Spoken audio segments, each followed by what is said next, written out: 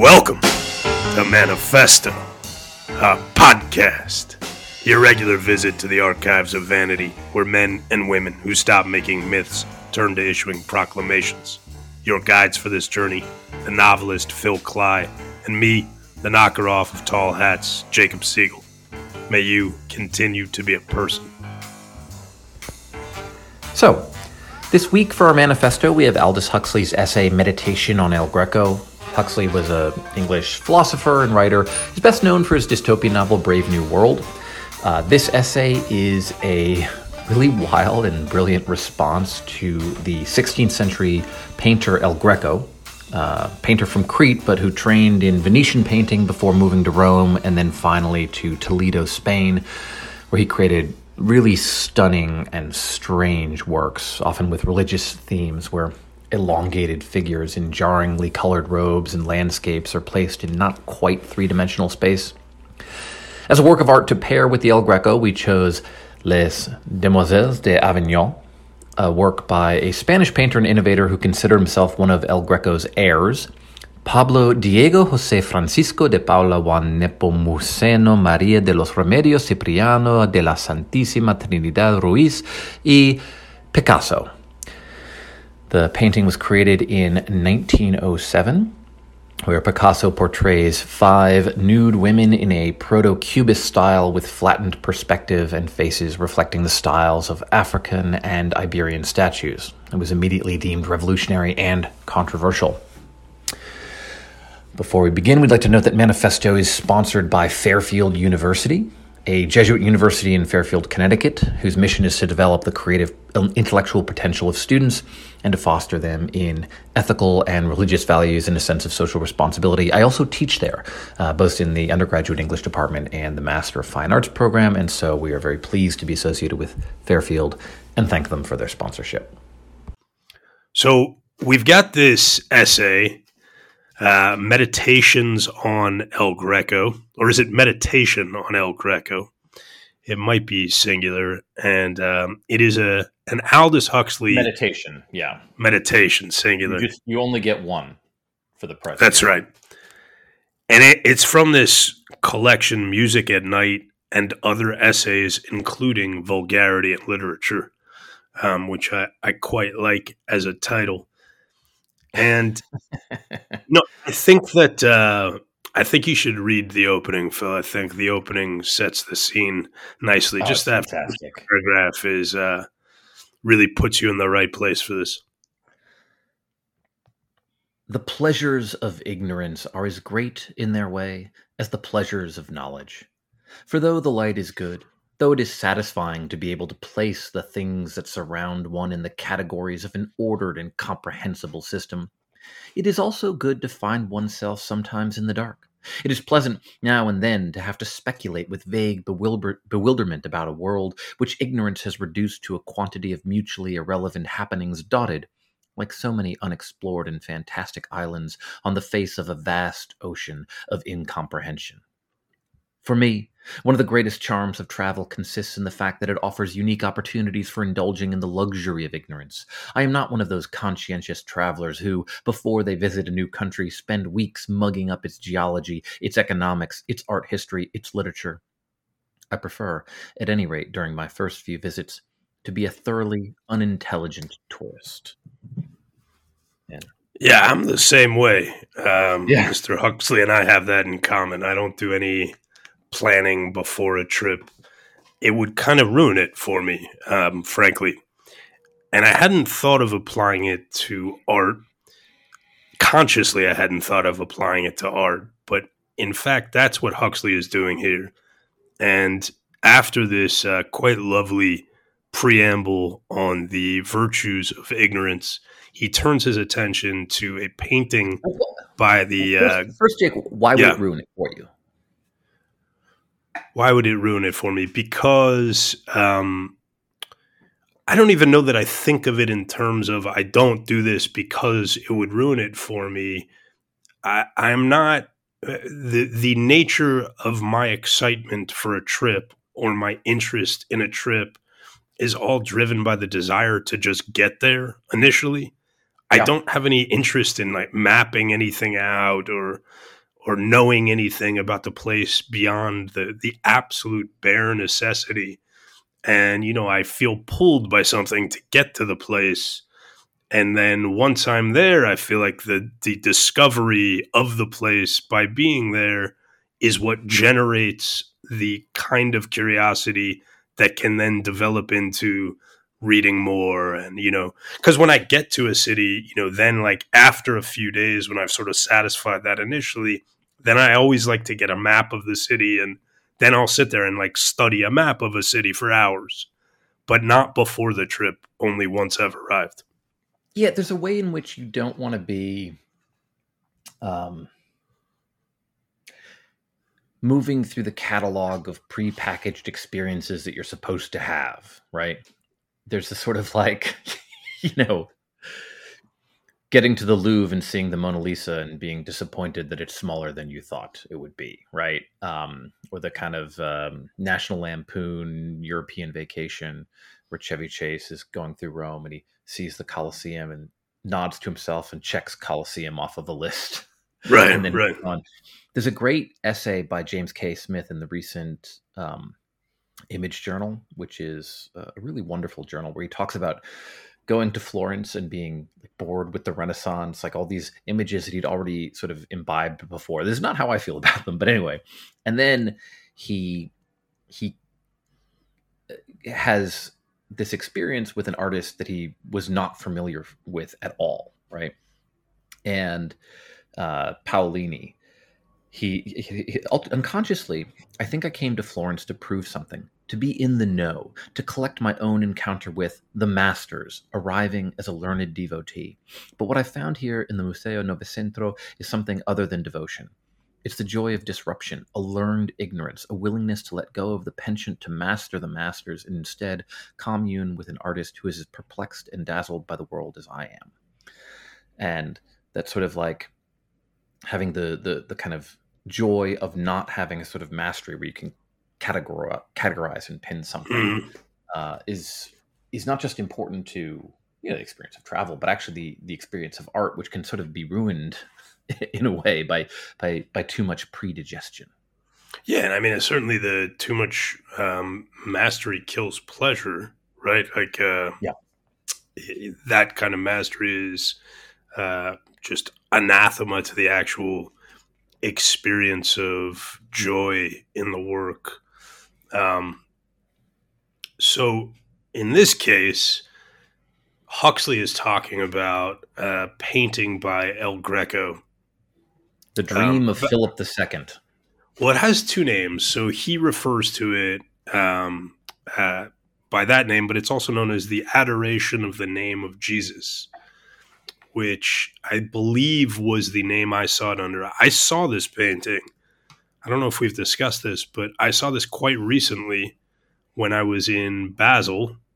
And I saw it at an exhibit of El Greco and Picasso. I forget the exact name of the exhibit, but it was at the Art Museum in Basel.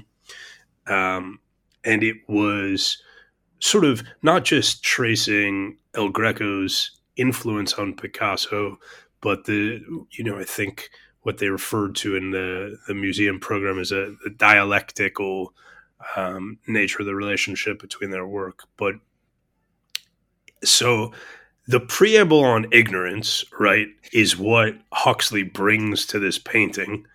And it is a painting of clear religious significance, with Philip the king kneeling in the front, surrounded by religious figures of various sorts. And, there are earthly religious figures sort of surrounding him, and to his left, above all of them, is a scene of the heavens and of clear kind of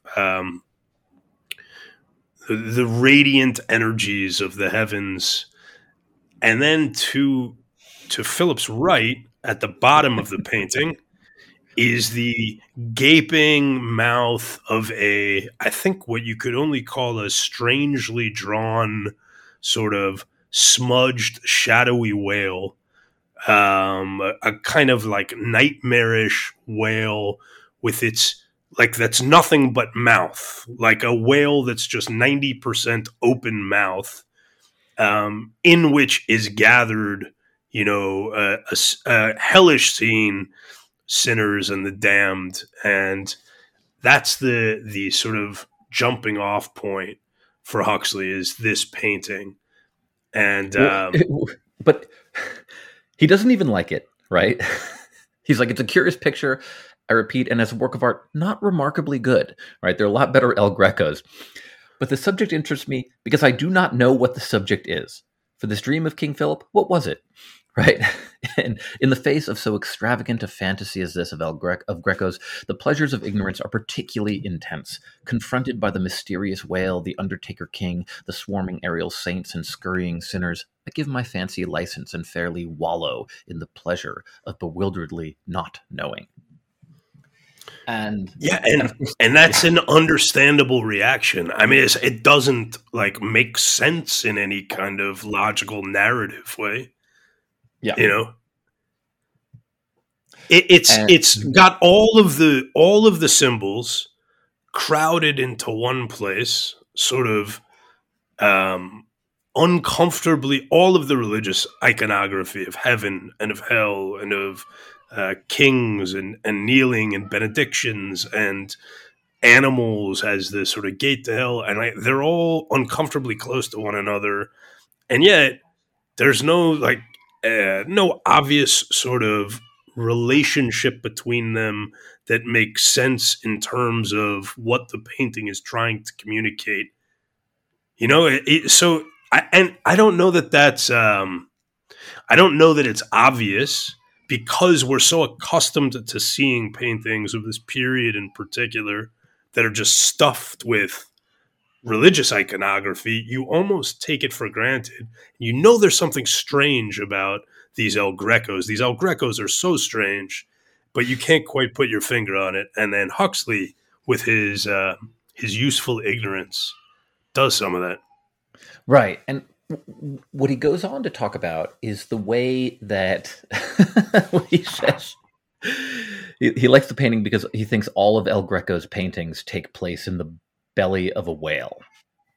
That there's a way in which he's not making use of perspective, right? In the way that, a lot of Renaissance artists had kind of gloried in perspective as this new tool. And there's a way which, like, the colors and the kind of semi-flattened, they're not really in a two-dimensional world, they're not in a fully three-dimensional world, creates this intense effect. He gives a description of it, which is probably worth reading. He says, from the later pictures, we receive the gruesome impression that all the personages, both human and divine, have begun to suffer a process of digestion, are being gradually assimilated to their visceral surroundings. Even in the Madrid resurrection, the forms and texture of the naked flesh have assumed a strangely tripe-like aspect. In the case of the nudes in Laocoon and the opening of the seventh seal, this process of assimilation has been carried a good deal further. The landscape gradually peptonized and transformed. The unhappy Jonas of Toledo discover to their horror that they themselves are being digested. Their bodies, their arms and legs, their faces, fingers, toes are ceasing to be humanly their own. They are becoming, the process is slow but inexorably sure, part of the universal whale's internal workings. It's lucky for them that El Greco died when he did. 20 years more, and the Trinity, the communion of saints, and all the human race would have found themselves reduced to hardly distinguishable excrescences on the surface of a cosmic gut. Right? Yeah, it's great. Yeah, and it's great. And he makes, I think right before then, he's saying, like, the only problem formally with this painting, or the problem with this painting in terms of his theory of El Greco's entire oeuvre is being constructed inside the belly of a whale, is that in this particular painting, it's only the sinners who El Greco depicts inside the whale. But in fact, the entire universe of El Greco, including God himself, all of it exists inside the whale. And, it's like, it's a it shouldn't work as well as it does as a explanation of the effect of or the effect you find in El Greco's work, but it's kind of perfect, actually. Right. Perfect. I mean, like in describing the visual effect, in describing the actual aesthetic quality, which is these characters who are like the intestinal quality of it, right, is so evident down to this sort of weird, like almost semi-ulcerous color scheme that he uses. And, it's all like churning sort of digestive quality. And then I was thinking like, well, but if it was true, then why are El Greco's figures so elongated, right? That doesn't make sense. They should be cramped. But I was like, oh, it's because they're getting squeezed through weird whale intestines, and that's why they're elongated, because of the pressure of whale intestinal tracts and stomach passages. So he makes this argument. He also sort of like takes a few shots at like, I think that the kind of failures of like spurious knowledge, right?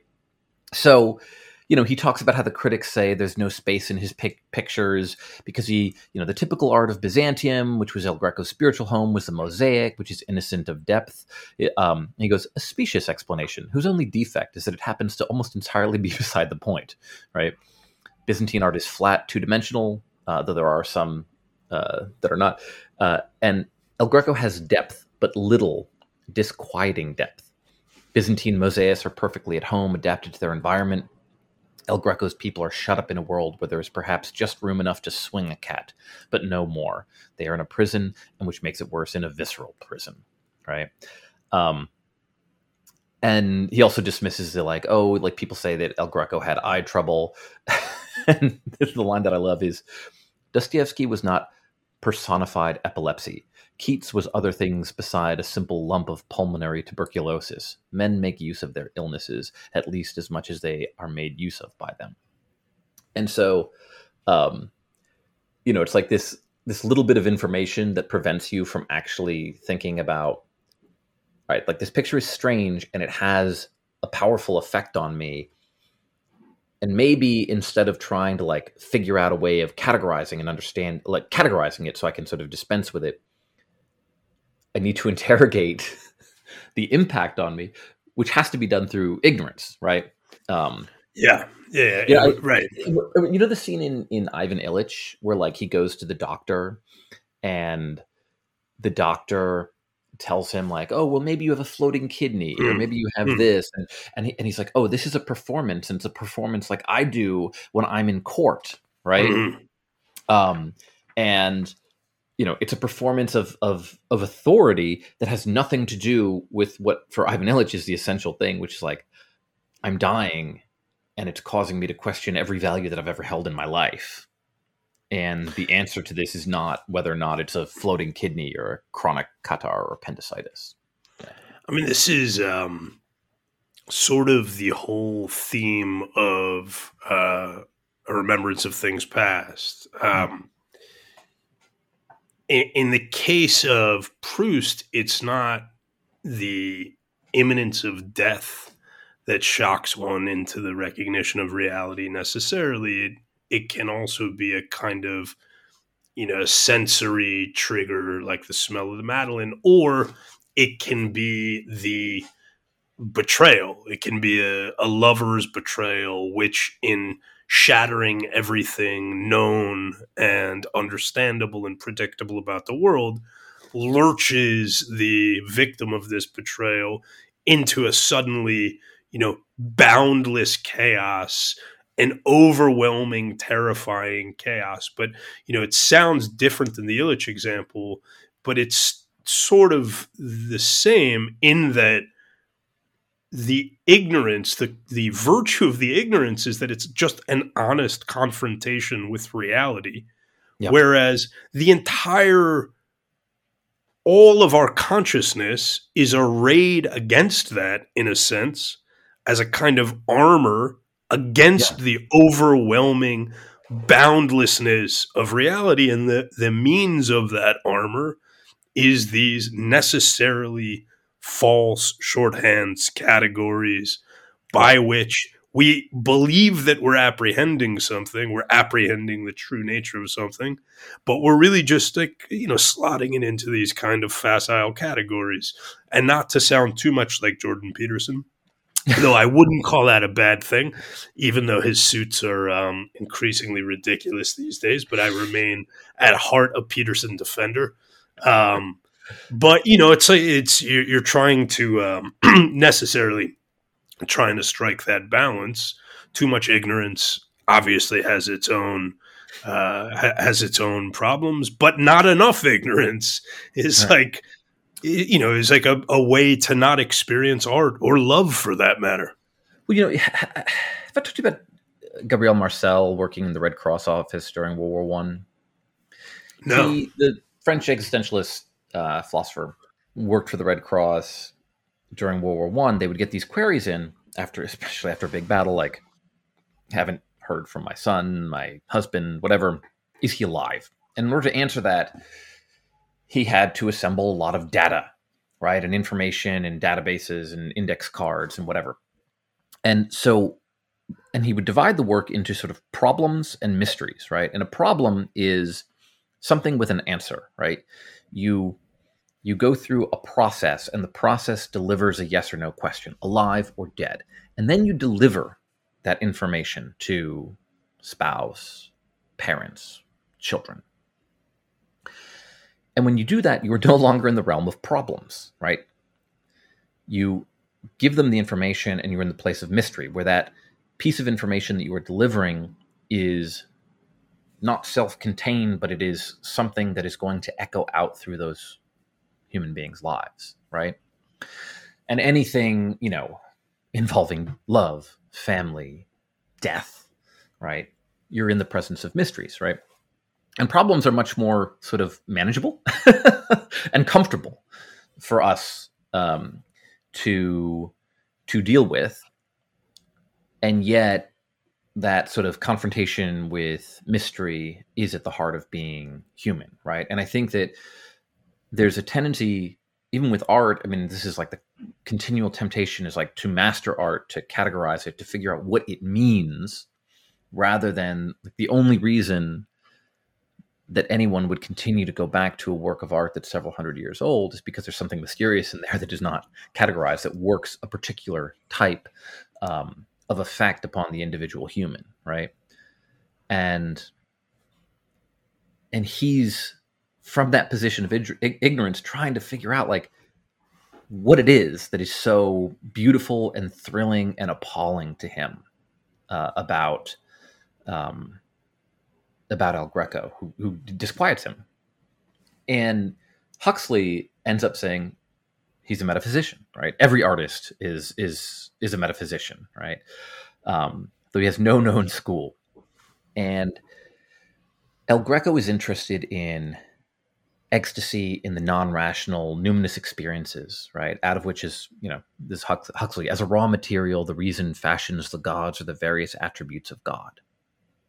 But he thinks El Greco is very different from most of the kind of counter-Reformation artists, the great Baroque folks who are, he refers to as mass producers of spirituality. The Jesuits had perfected a simple technique for the fabrication of orthodox ecstasies. They cheapen an experience, hitherto accessible only to the spiritual wealthy. And so he's like, other artists have these kind of brightly reassuring heavens, smiling or lachrymose, these always all too human divinities, stage immensities, and stage mysteries. Whereas with El Greco, there's the ecstasy and aspiration, but always in the belly of a whale. He's talking all the time about the physiological root of ecstasy, not the spiritual flower, about the primary corporeal facts of numinous experience, not the mental derivatives of them.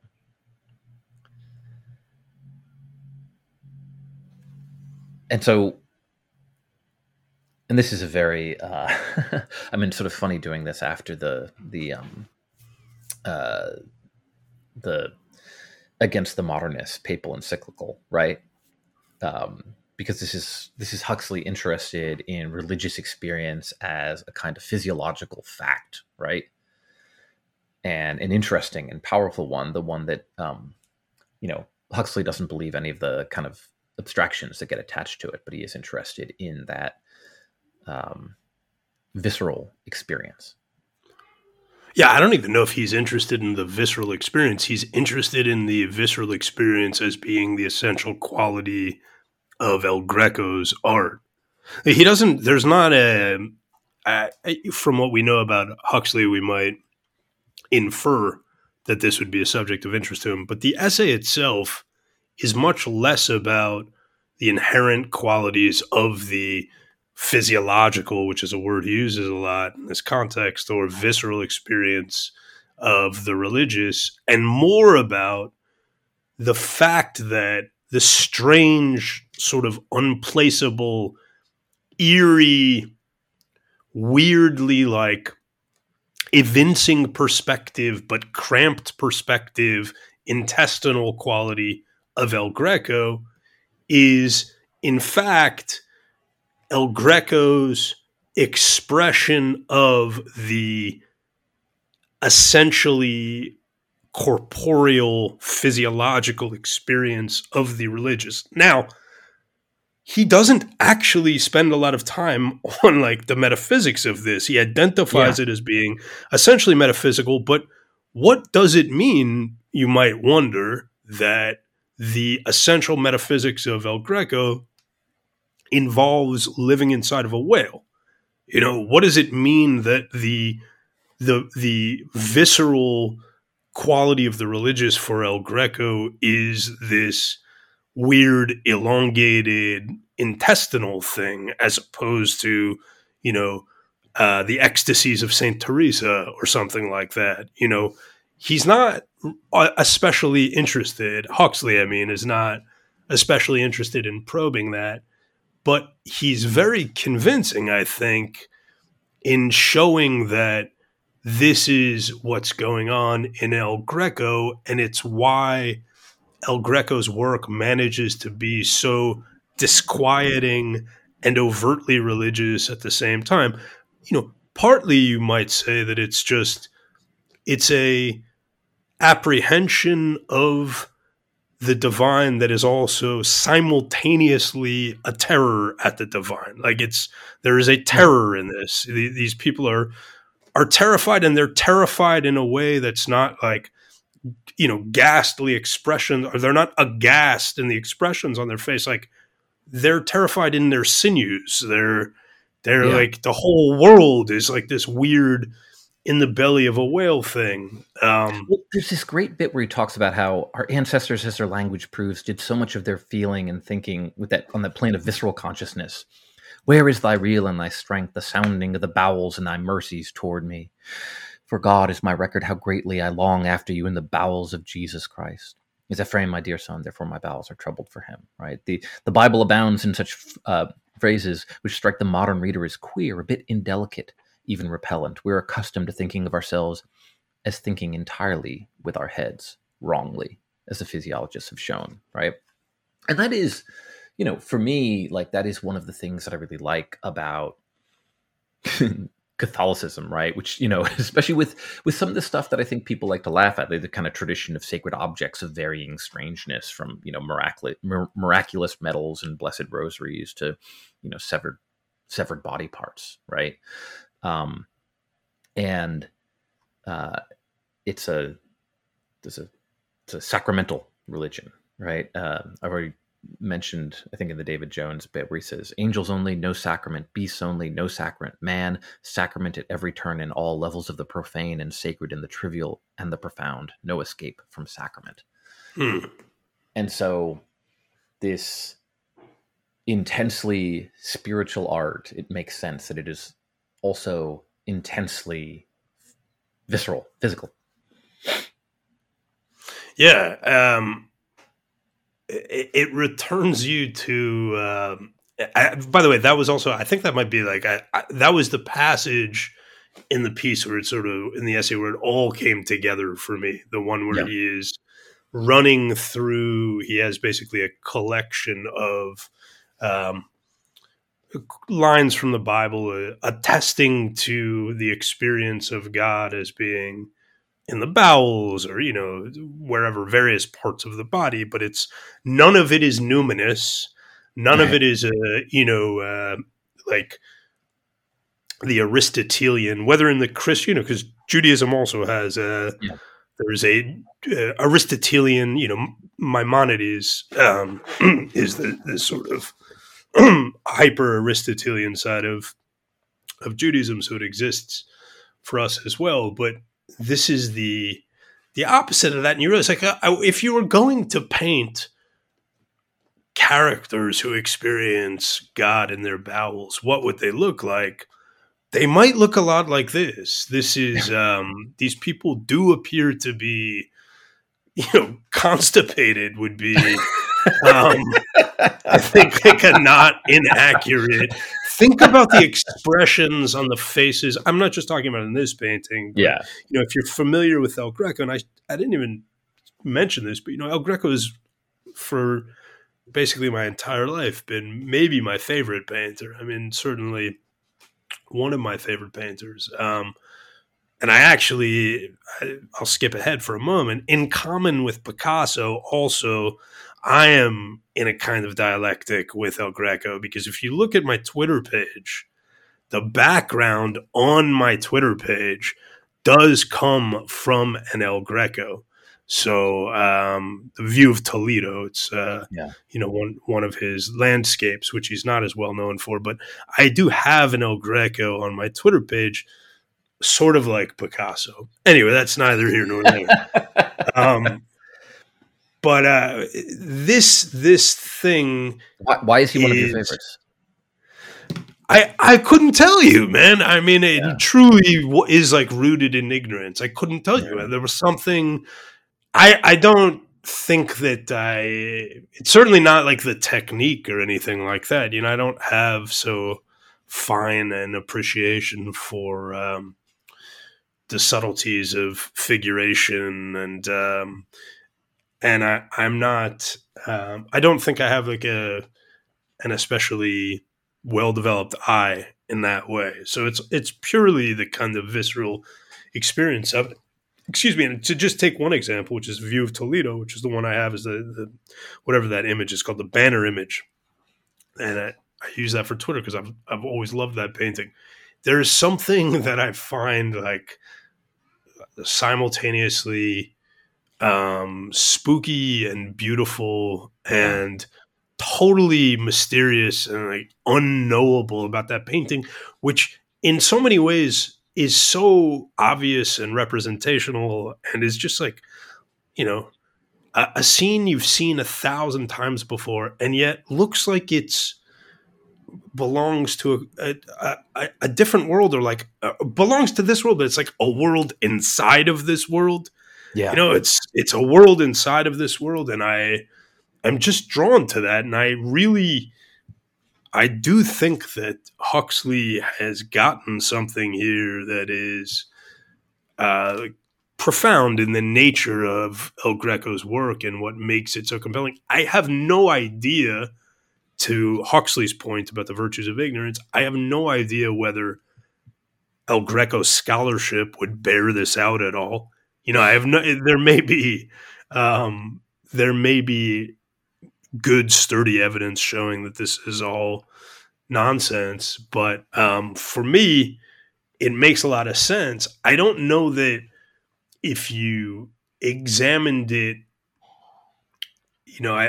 I don't know that the thing that I don't know that all the metaphysics adds up, but the kind of overall scheme of like everything occurring inside the belly of a whale, I don't know that you can figure out what the whale is necessarily. It's not clear to me what the whale is there. Like, and it's interesting because, of course, how does Jonah end up inside the belly of a whale? He tries to flee God, right? Like, it's not, so, I don't know what the whale is, but it makes sense that everything is taking place inside the belly of the whale. Yeah. So, yeah. Should we move on to Picasso? Yeah, we can move on to Picasso, sure.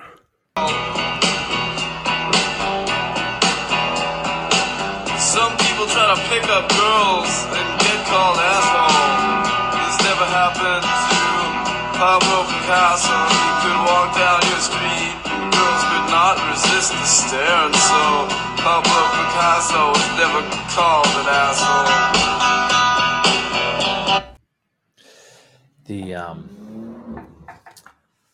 The art that we picked was a work with a French title, which Jake is going to pronounce for us now.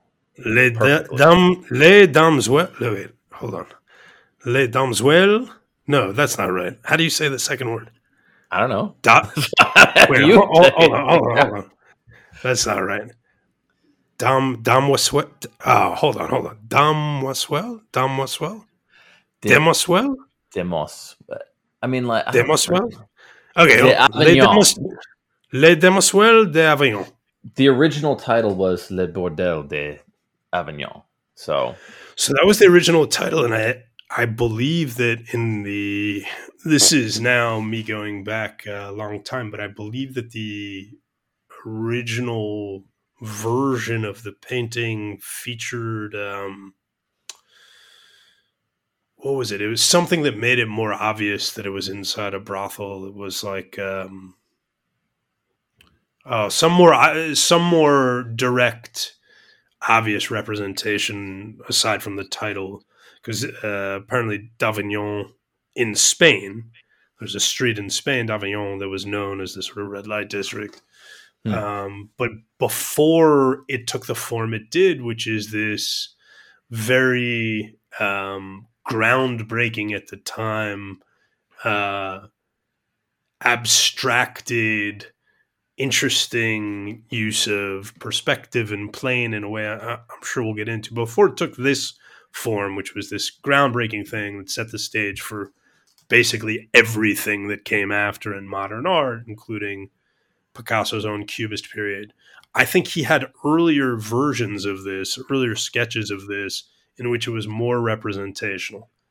That's my understanding, and it evolved, but that's that could be entirely wrong. but I'm pretty sure it's right. So I picked this in ignorance.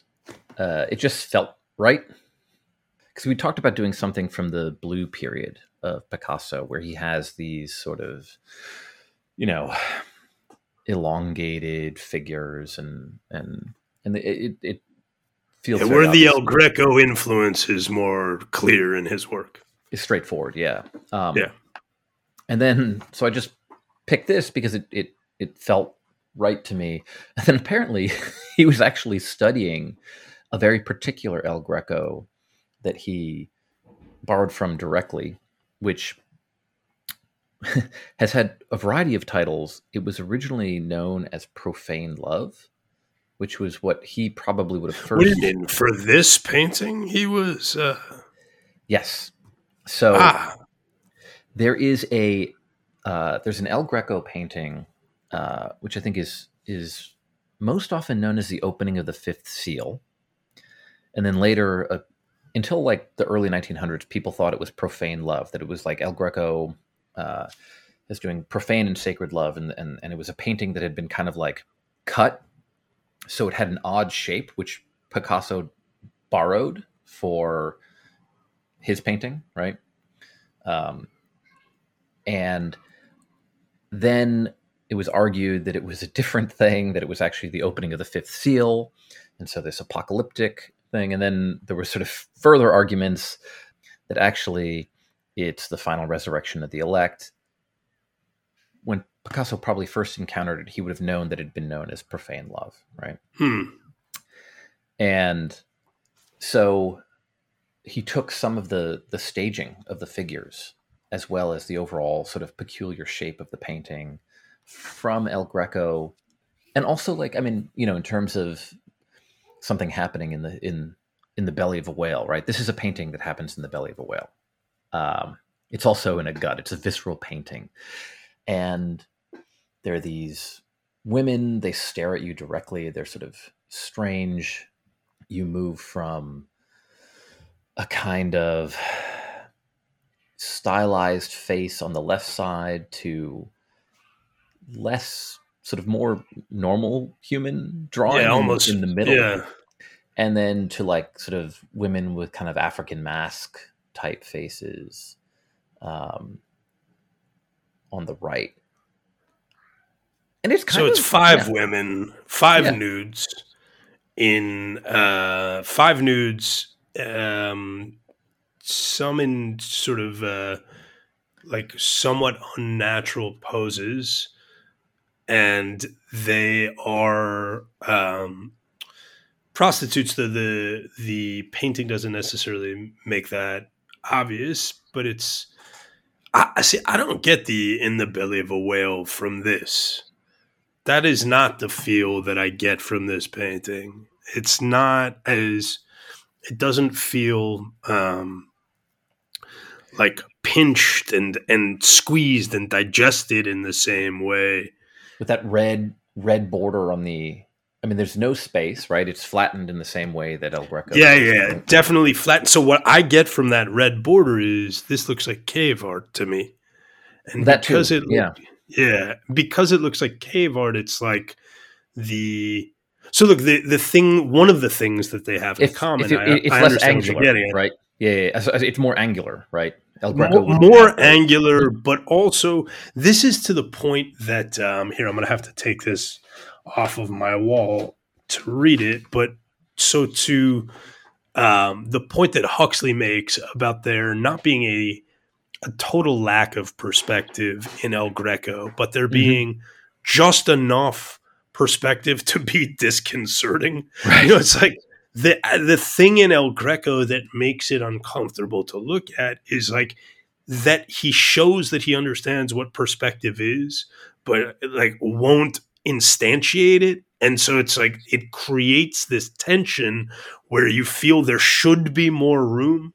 Whereas in a truly two-dimensional work of art, it doesn't feel cramped because there's not an illusion of space in which these things are positioned. You know, you recognize the flatness and therefore don't feel that they're competing for space in the same way. But in El Greco, there's just enough of an illusion for space that you want more. It's like, no, this needs to open up. Yeah. And so I don't get that from the Picasso, though. From the Picasso, I get like a kind of it. I don't know quite how to explain it, actually. And I wish I was more ignorant coming to, you know, I thought when you picked this and I first looked at it, I thought back to the Huxley and I was like, man, I wish I had a nice ignorance to bring to this and I knew less about it. And I wonder how I would feel. But being, you know, ruined by my lack of ignorance in a way, what I thought of in terms of the effect that El Greco produces that I don't feel here is what Flannery O'Connor says when she's talking about the grotesque in Southern fiction. And I'll read the part I'm thinking of where she says, Henry James said that Conrad in his fiction did things in the way that took the most doing. I think the writer of grotesque fiction does them in the way that takes the least, because in his work, distances are so great. He's looking for one image that will connect or combine or embody 2 points. One is a point in the concrete, and the other is a point not visible to the naked eye, but believed in by him firmly, just as real to him really as the one that everybody sees. Now that, to me, there's something of that in El Greco, this sort of like collapse of space and right. Where like the sacred and the profane are just, you know, collapsing on top of one another in a way. In this, I don't get a sense of the sacred or the profane, actually. Yeah, you know, there's a critic who argues that his name is John Richardson.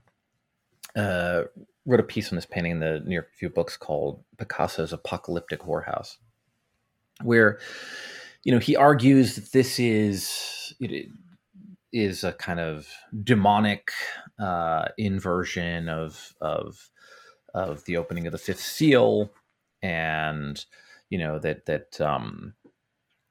and that even though Picasso was not devout, he was sort of steeped in the beliefs, imagery, superstitions, and power of the church, right? As Jacqueline Picasso once said, Pablo always claims he is not a believer, but if you ask me, he's more Catholic than the Pope, right?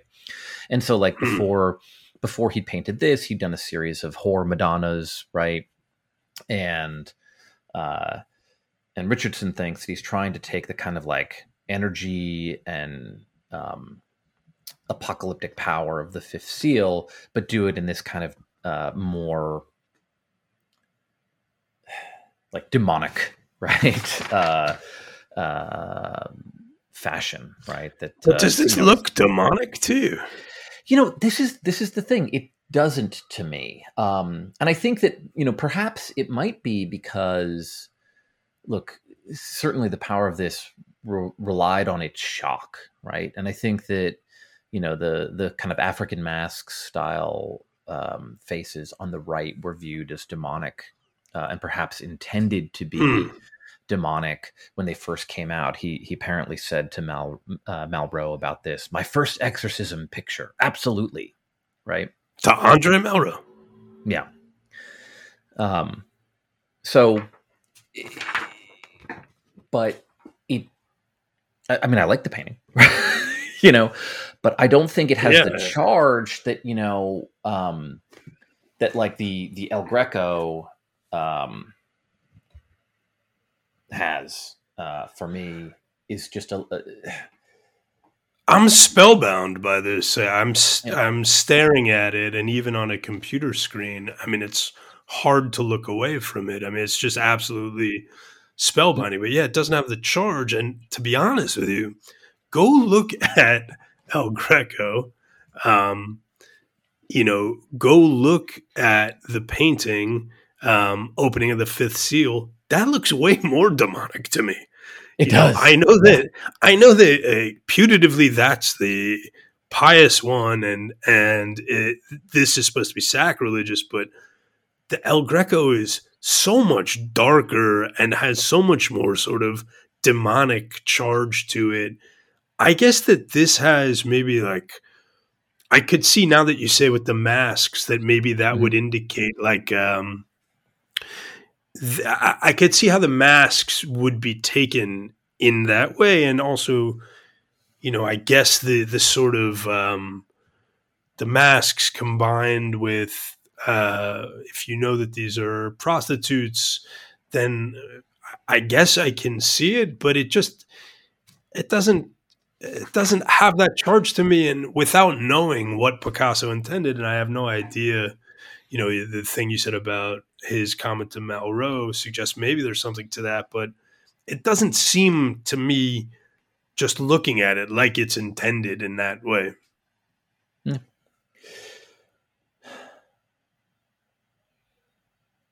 And I would think that the background would be, I don't know, the way that they're framed and the sort of the use of like the planes made of color and shape, it just doesn't feel like it's trying to express malevolence in any way, or the charge of malevolence, or even to maybe it's trying to express temptation, or I mean, I find them kind of sexy, like on the left. Yeah, it's funny. I looked up the Wikipedia entry on this, and Wikipedia tells you each figure is depicted in a disconcertingly confrontational manner, and none is conventionally feminine. The women appear slightly menacing and are rendered with angular and disjointed body shapes, and that's not how I experience it, really. No, me either. Yeah, Matisse called them hideous whores. He hated them. I don't even think they're like the I guess the sort of most cubist woman is the woman. Well, I don't know who the most cubist. That's I guess on the far left, on the borders, the left and the right, they're more cubist, and then the two figures in the middle are more conventionally rendered, though with elements of sort of cubism and weird angles. But I don't even feel like their expressions are that menacing. No.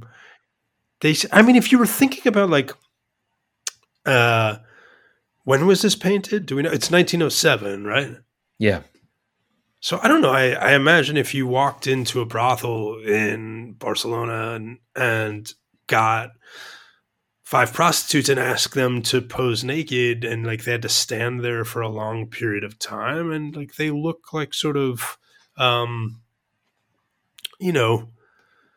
they look mildly annoyed, I guess, but basically like they are looking at you, especially the two women in the middle are looking at you with the kind of that's a kind of possessive stare from the two women in the middle.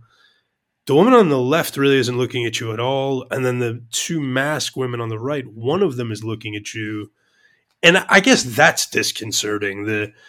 The figure in the bottom right with the reddish mask. And that's disconcerting in part because in this sort of preview of what would become even more disjointed and expressive in the later Cubist work, it's not clear which way the face is facing. Yeah. So the mask both appears to be staring directly at you, the viewer of the painting, but also has elements that suggest that it's in profile. And so the eyes are on the side of the head. And that, to me, is the most disconcerting element, maybe.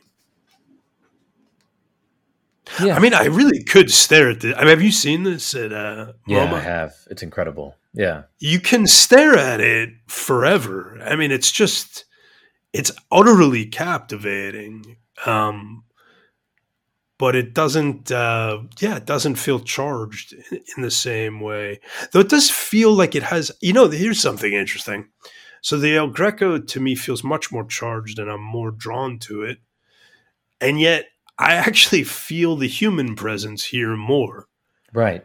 Like, like even the woman, like the masked woman feels more human to me. In her more pose, recognizably too. Human. You can see somebody hunched down like that. Right. No, the bodies are more sort of familiar and recognized. Like the weird Cubist mask face bodies somehow feel more realistic in a way,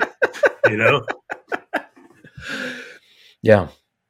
I mean, and by the way, we were talking about how the blue period is obviously influenced by El Greco. But Picasso later said, "It is true that Cubism is Spanish in origin, and it was I who invented Cubism. We should look for Spanish influence in Cezanne, observe El Greco's influence on him. A Venetian painter, but he is Cubist in construction." And it's interesting because there's something about the way that these sort of exist in, like in the El Greco, in a not quite 2-dimensional, not quite 3-dimensional space. And then the kind of unsettling because you're looking at things from different angle being so important. But yeah, it's at the end of the day, one of the things that's just so powerful about it is just the posing, right? Yeah. And that as strange as it is that you connect them to, they seem to express real attitudes, right? And the bottom right African mask one, which is the most sort of inhuman mask, also does to me have a very human expression. And right. Right. No, a very human expression. As you point out, a very human pose, even though it makes no sense physiologically or spatially. And her head is on backwards, basically. Right. I would say that qualifies as part of what makes no sense about it. Um, yeah, they all feel they, yeah, some more than others. Some of the figures more than others. Yeah, I guess like the lower right mask face is sort of the most present in a way, and you feel most seen by. Like you feel most seen by. But the other thing that's interesting about it is that given the background, which again is sort of shapes and color planes, red, white, and blue, and so should not place these women in a room or in a sort of familiar space. And yet, to compare it to the El Greco, again, the space they're in even feels more familiar and worldly to me than the space the El Greco figures are in. It doesn't. It's not disconcerting to me to look at. It's captivating to me to look at. Not disconcerting. And so I have no idea to what extent that reflects just how accustomed we've all become to the visual language of abstraction and of cubism. And maybe this is like a Stravinsky Rites of Spring kind of thing, right? Where if you were the first to see this, you would have pulled out your hair and rioted. But nothing about this makes me want to riot. Do you feel we lose something? Do we lose something in not wanting to riot? Yeah. Yeah. Yeah, I do feel we lose something. Yeah, I feel like that's I think that's why, I think that without making it purely about novelty, that art requires formal invention merely in order to communicate the familiar in ways that allow it to retain its power. So the purpose of artistic invention is not necessarily to express a new truth. It's to find new means of expressing the same truths, or it certainly can be that and is essentially that, if not exclusively that, because our exposure to those truths makes us blind to them. And so we require some shock. We require the shock of the new to be able to see them as they are. Yeah, I mean, like the power of transgressive art is ultimately parasitic, right? Yeah. And, there's sort of like a point where you can't really go any further, right? And it feels exhausted. I mean, I felt that when like that song WAP, the Cardi B song, was like the hit of the summer or whatever. And I guess it was a hit, so I was probably the only one who felt that way. It just felt so tired to me, right? Like decades after Lil' Kim, it's like, yeah.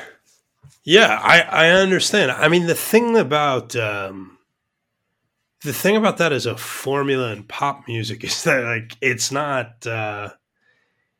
It's just that that's the sales technique required to break through in a way. It's like it's not ultimately or technically. Ultimately, it is quite different.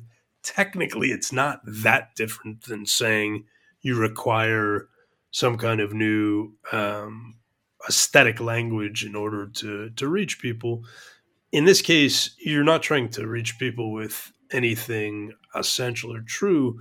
You're trying to deliver to them the same pop song they've heard 1,000 times, but you need to, it requires something to break through, signal to break through the noise. And they at least found like it's not that easy anymore. Right. It's like my back came out 20 years ago at this point or something like that. Like it's not that easy anymore. So they figured out how to do it.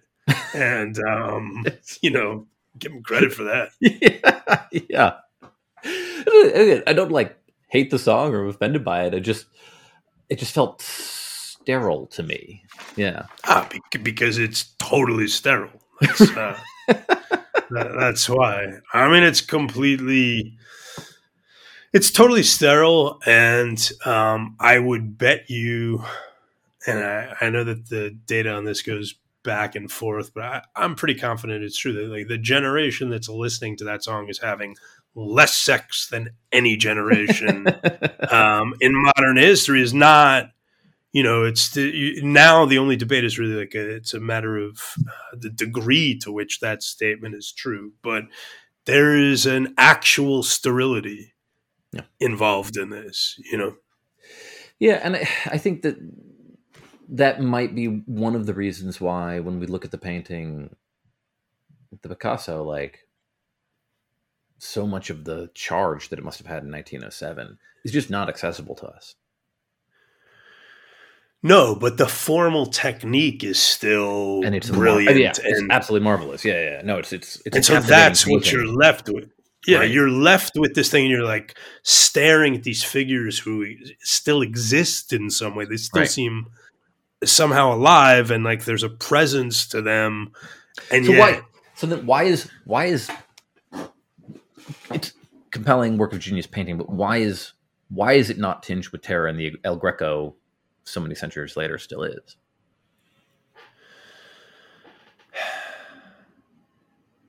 Why is it not tinged with terror in the same way? I mean, my first instinct was to respond to that by saying something about the difference between what I know of El Greco's motivations as a painter and Picasso's motivations as a painter, but I would rather not do that and try and answer it. It would disobey the pleasures of ignorance. Yeah, I would. Also, I just think it's a more compelling answer if it only speaks to the art without need to reference the artist. And I guess one of the reasons why is that the figures in the Picasso seem to have like some space between them that grants them, in their like weird, disjointed, cubist way, the background of planes and colors and the sort of the way in which they're arranged in relation to each other and in relation to the overall perspective, such as it is achieved by the painting, doesn't make them feel like they're fighting for space. Whereas if you look at an El Greco, either of the two El Grecos we've mentioned, I'm literally looking at Opening of the Fifth Seal right now, but it would apply to either of them. There doesn't seem to be enough space for everybody. There's something like atmospherically, there's something in the atmosphere in the paintings that's sort of sucking the air out, and it's something else is rushing in, and there's a tension in the compression of the form that I feel in the El Greco that I don't feel in the Picasso. And also I'm looking at Opening of the Fifth Seal again, and I'm seeing the ways in which like there's a weird ghostly pallor to some of the figures, and then this, sort of corroded inner gut bacteria, brown and red, and the play of those colors is like it's making me uncomfortable to look at it right now. It's so that as well. Yeah. I mean, how would you answer that? I think he depicts religious ecstasy in a way that makes you long for it and fear it at the same time. Yeah. Yeah, I mean, it's certainly more dramatic in its way, the drama of the Picasso is all it's not placid happiness, right? Which is what Huxley accuses the most Baroque painters of doing. Like heaven is placid happiness, right? It's more like, joy in the sort of stern Geoffrey Hill sense, right? Which is joy as opposed to enjoyment. It's not a I consumed an experience and it was a pleasant, experience that gets 5 stars on Yelp. Yeah. I mean, sure. But it's also like, it's not even the like overawing, almost like,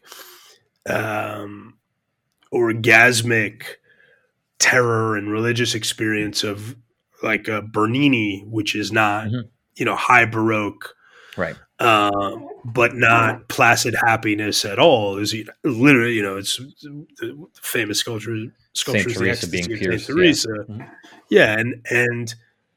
but Saint Teresa being pierced. Saint Teresa is bigger than life, and sort of it's not crowded and cramped and inside a whale in the same way. It doesn't have the same strangeness. Yeah, it doesn't have the same strangeness, which I think has to do with that spatial dimension. It's really strongly about, and the colors. I'm realizing they're just such strange sort of choices of colors too, and they are really like the overall effect of them is it's just disconcerting. It's just everything is sort of slightly like it's sort of been pitched a bit too much up or a bit too much down, and it's like it's just off in some way that makes it seem like a sort of I don't want to say ghoulish, because it's not ghoulish necessarily. It's because it's also like vibrant in its way, right? It's hard to describe, man. It's hard to describe. My ignorance is not doing me as much of a service as I might hope right now. But it's powerful, I'll tell you that much. Yeah, it's good stuff. Well, may you continue to enjoy the pleasures of ignorance, Jake. I'll do the same. You as well, my friend.